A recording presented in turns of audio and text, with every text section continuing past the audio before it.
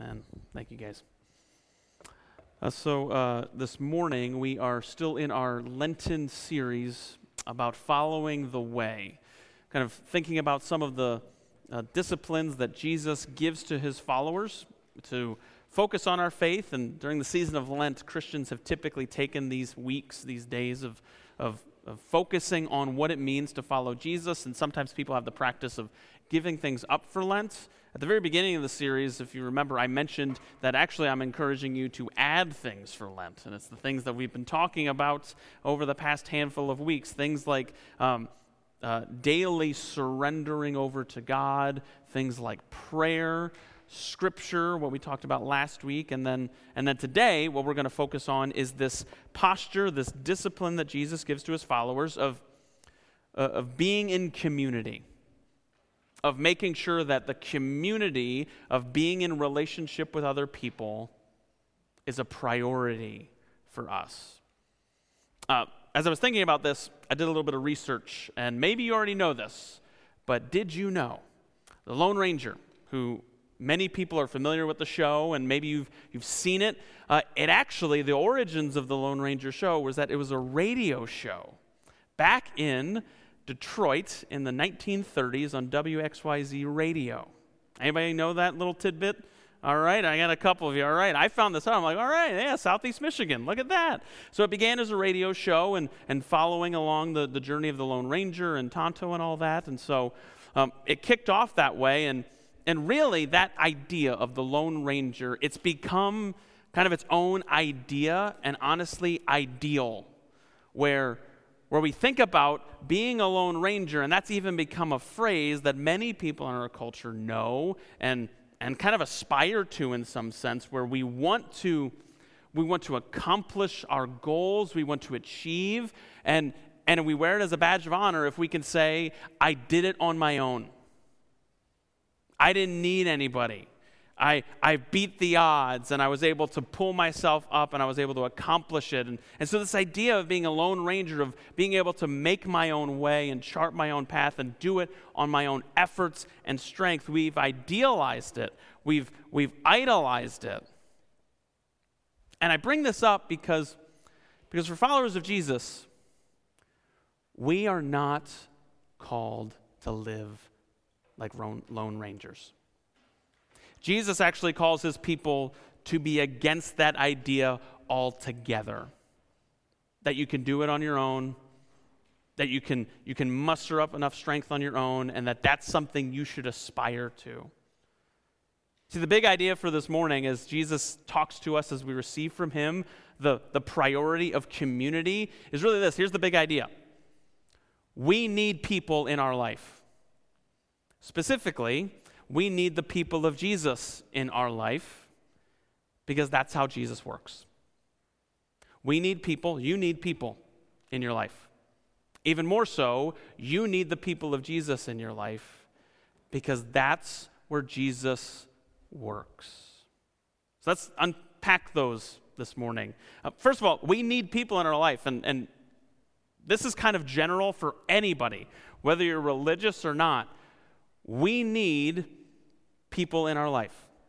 You cannot be an island to yourself. We are relational creatures. We are relational beings.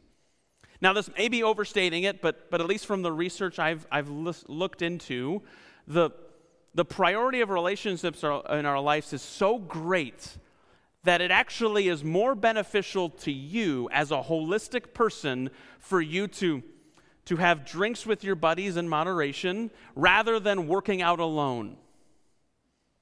I don't know if you realize that it's better for you to maybe take time and be around close friends or have people that you get together with in relational opportunities rather than doing something that is good for you physically, but doing it on your own all the time. Now, those are not mutually exclusive, guys. Not mutually exclusive. However, it shows the priority and the impact of having relationships in your life on us as human beings. That science itself backs up the fact that we need people in our life. And it should be no surprise to Christians because if you go to the very beginning of the scriptures, that's kind of how God set the whole thing up. If you think about the creation story from Genesis chapter 1 and 2, it says God made this, and then what did he say? It is what? It is good. He made all the things, and every time he's like, it is good. It is good. And then you get to Genesis 2 where it kind of zooms in on God making humanity, and it says God made Adam, and then it said it is. He didn't say it is good. He said it is not good for man to be alone. There's the one time where he said it's not good. And we can take that and we can apply it to kind of marriage and the promise that God gives to us and the institution of marriage that God created. And to be sure, that's what it means, but it also is pointing to a deeper reality that God made us as human beings and he never meant us to be on our own. From the very beginning, God made us relational creatures to work towards and have as a priority in our lives other people. And this may seem very obvious, and you're like, Pastor Andy, why do we need to talk about this? Because I think we need to emphasize this because I think in our modern day, we have downplayed, or at least we have ignored friendship and companionship. Like actual friendship. Like people that you say, they know me, and they haven't run out on me. And I know them, and I'm not going to run out on them. See, that level of friendship and companionship is something I think that we've neglected and we've kind of pushed to the side as secondary, and yet Jesus would want us to know that is actually a fundamental part of being human. You know, I think about from one of my favorite movies and books, The Lord of the Rings, which if you've seen it, you probably are familiar with this. But two of the main characters, Sam and Frodo, they kind of exemplify, and really in modern kind of movies and modern books, they're kind of this great example of friendship and companionship. And there's this moment towards the end of the story, sorry to spoil it for you, but you've had a few years to read or watch it, okay? Sam is going with Frodo, and Frodo's got to destroy this evil ring, but it's been wreaking havoc on him as a person. It's literally been eating him alive from the inside and transforming him into a distortion of himself, and he's the only one that can carry it. And so Sam, as they're approaching the finish line and Frodo is falling down and he can't do it, Sam is like, well, if I can't carry it for you, I can carry you. And he literally puts him on his back and brings them to where they need to go. And I think about that as this picture of friendship. And so many of us, if not all of us, are like, I want a person like that in my life. Like, we look at that and we're like, man, I want that person who's going to be with me and care for me. And not just our spouse or significant other. Hopefully that person is doing that for you, but I'm talking about the relationships outside of that, the friends. And that doesn't just happen overnight. It happens by committing to those people, by being vulnerable with other people, by opening ourselves up, and by committing to them. And so really, just to ask you, and maybe the answer will make you uncomfortable, but do you have anybody in your life that you can do that with? That you can be transparent and open with, and that you know that they're going to be committed to you and you feel the same way? And again, I'm not talking about your significant other or spouse. I'm talking friends. And if you're like, man, I don't know if I have those, perhaps Jesus is inviting you to say, man, how can I try and make this a reality in as much as I can? Because we need people. But Jesus continues, and really the writer of Hebrews also wants us to know this. Now, not only do we need just other people, but we as Christians recognize this truth as well. We also need the people of Jesus in our lives. That we need not just people, but specifically, we also need to make sure that at the core of our relationships, at the center of our kind of social circles, we have the people of Jesus there. And that's really what the writer of Hebrews in chapter 10 is talking about. If you're to read the book of Hebrews in that chapter, there's a whole bunch of sections where he writes, let us, let us, let us. Notice, the writer didn't say, let me do this, let me do that. Clearly wasn't written by an American. Because he wants to know that we are in a community of believers. And that these relationships that God has given to us, this is where we pour ourselves into and surrounding ourselves in our lives with the people of Jesus. And think about this. He gives two let us's that I want to kind of highlight real quickly. First, he says in 23, let us, as we're around the people of Jesus, hold fast to our faith. And that's really one of the reasons that Jesus says, hey, I want you to make sure that you have relationships of other followers of Jesus in your life, because it's in those relationships that your faith is strengthened and that you are able to grow in your faith. You're able to hold to that confession. Like, here's how it's happened in my life, and here's how I've seen as a pastor in general. When there's a moment of kind of a crisis of faith, which for many people we've had throughout our life, and it may come in the future, but you have a moment where there's a big thing, there's a big question or doubt or wrestling in your faith. And it's in that moment, sometimes people say, well, let me just push that down and ignore it.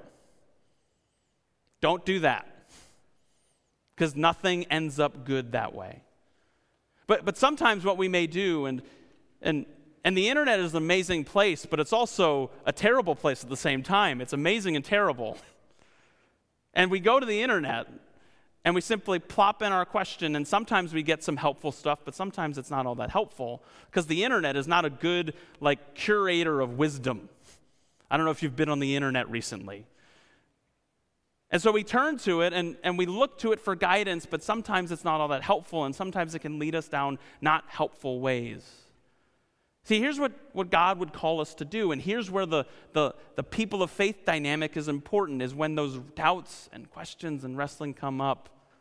We're invited to not push them down, but rather to seek out other followers of Jesus and say, hey, I've been wondering about this. I've been wrestling through this. Can we talk about it? What do you think? Can we kind of dig into this together, into God's word, and focus on it together? And that is where we're strengthened in our faith. By digging into those relationships together and walking with one another through those doubts, through those questions, and not ignoring them. And as I think about that, I think about two different groups of people. Like, one group of people, if you consider yourself kind of more mature in your faith, no matter your age, if you consider yourself more mature in your faith, I invite you to think about it this way. I invite you to think, do you have a posture around other people that invites them to bring up their questions, or do you have a posture that discourages them, and they're like, man, if I ask them a question, they're going to call me an idiot, or whatever it is? I think that's something for mature followers of Jesus. We should ask ourselves that question. Do other people feel safe to bring up questions with me? And to seek to be those type of people, because that's where dialogue and conversation happens. But also to the person who's maybe more immature in their faith and maybe newer to faith, regardless of the age, are you willing to admit that you don't know everything?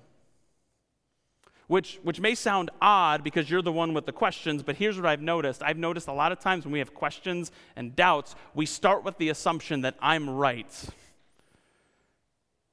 And really what we're called to do is to even say, man, how can I look after the wisdom of people who've gone before me, who maybe have lived long years before me, but how can I lean on their wisdom and recognize that I don't know everything?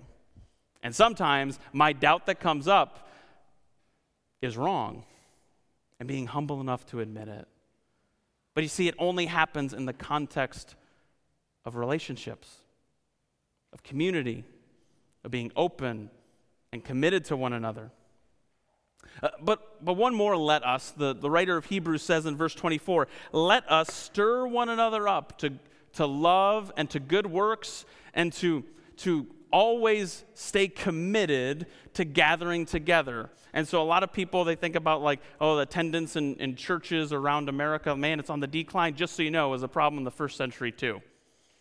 They would forget to gather together, and they needed that encouragement. Hey, let's gather together on a regular basis. But notice, it's stirring up one another and encouraging one another to live our life of faith, to follow Jesus, and to stay committed to it. Really what it's a call to accountability.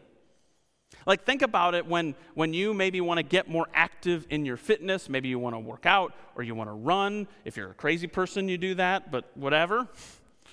But whatever it is, you want to set a goal and you want to better yourself in some sort of like working out way. One of the best things you can do is not just say, I'm going to have a plan and stick to it, but it's actually to get somebody to do it with you. To say, hey, I want to make sure that I kind of surround myself with people. Now, it's not always foolproof, but that's a key part of it, is having that person who is able to make sure you don't hit the snooze button 15 times. All right?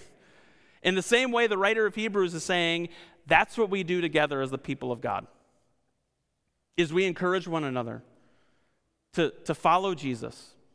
We check in with one another, especially when maybe it's like, man, I haven't seen that person in a while, whether at like small group or worship, and I haven't seen them. And let me just let you in on a little like life of Pastor Andy, or life of pastors, I should say. Church member notices, this so-and-so hasn't been around, and they come up to their pastor and they say, hey, I haven't seen so-and-so around. Do you know where they've been? And it's like, well, no, I haven't seen them either. Have you reached out to them? Is what the pastor would ask. And church member usually says, oh, no, that's your job, right? Which in a sense it is. But also, it's our job. It's our job to be checking in. And let me just let you know, like, a call from the pastor is like getting a call from the principal's office. I know that. I get it. But getting a text message from a friend of yours at church saying, hey, I haven't seen you in a little bit. I miss you. Is everything okay? That is a lot different than Pastor Andy's calling me. Uh-oh. Let it go to snooze. See, that's our calling, to encourage one another, to check in on one another. And it only happens by making that a commitment, by setting that as a priority so that we stir one another up. And we do all of it. We put people in our lives in relationships. We put the people of Jesus as a priority in our relationships. Here's the big reason why. It's because this is the way Jesus works in us and through us. Jesus works in you and through you as you are surrounding yourself with the people of Jesus. Like God in his infinite wisdom, he has decided this. He has decided that the way that he works in our lives is not by us going on a mountaintop or going on some secluded retreat or by having some mystical experience on our own. Here's where Jesus says he will work in us and through us. It's in his people. And if you want God's active work in your life, my biggest advice to you is this: get around his people. Be together in worship, in Bible studies, or even just hanging out together. And watch how God will work through them, because that's what Jesus does, is he saves us. He brings us by his death and resurrection into his family. But notice, it's his family, his church, not as an individual. We are a part of the church of God, saved into that, and he promises that this is where he grows us into our faith. Dietrich Bonhoeffer, who some of you may recognize the name, he was a Lutheran pastor back in the early 1900s. He wrote a book called Life Together. It's a short book, as you can see.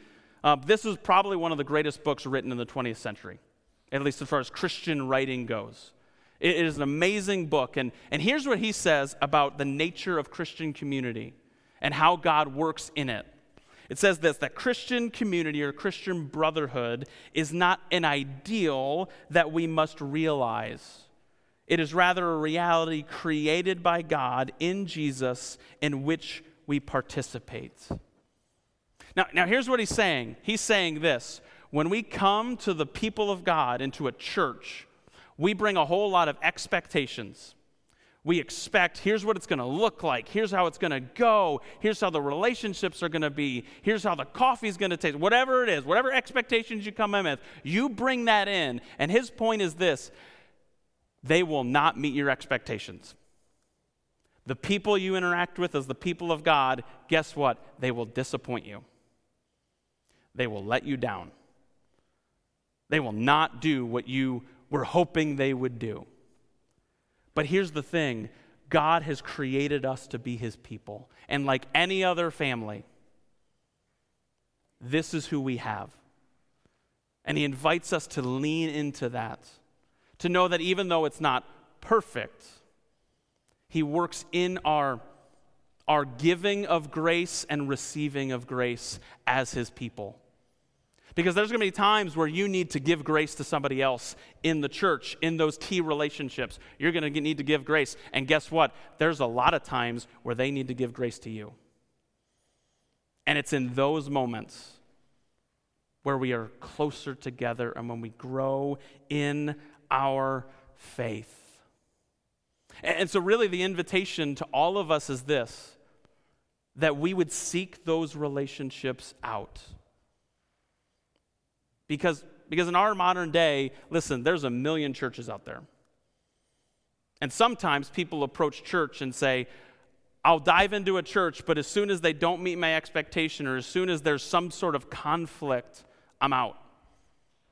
So I can go down the road because they're the perfect church down there.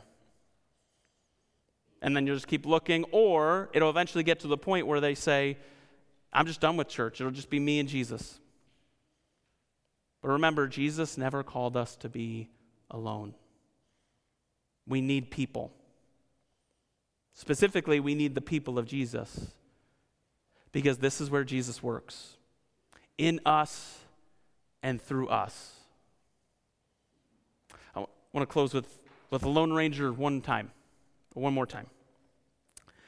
The ironic thing about the Lone Ranger, he was never alone. I don't know if you thought about that. He's called the Lone Ranger, but he was never alone. He always had Tonto, at least, or he always had these other key people in his life getting him out of the situations he's in or surrounding himself in his life. He even had like a code. He even had like a set of standards or guidelines that he lived by. And maybe you know them, but the very first one that he would kind of recite to himself or live his life by was this. He kind of had as his credo, I believe that to have a friend, a person must be one. Implication being, even the Lone Ranger knew he needed people. So for us as followers of Jesus, we embrace that reality that, hey, we need other people that we're open with, that we're committed to. Specifically, we need each other, the people of Jesus. And we know that Jesus will work even through the messiness and the irritation to grow us and to grow one another in our faith. Amen.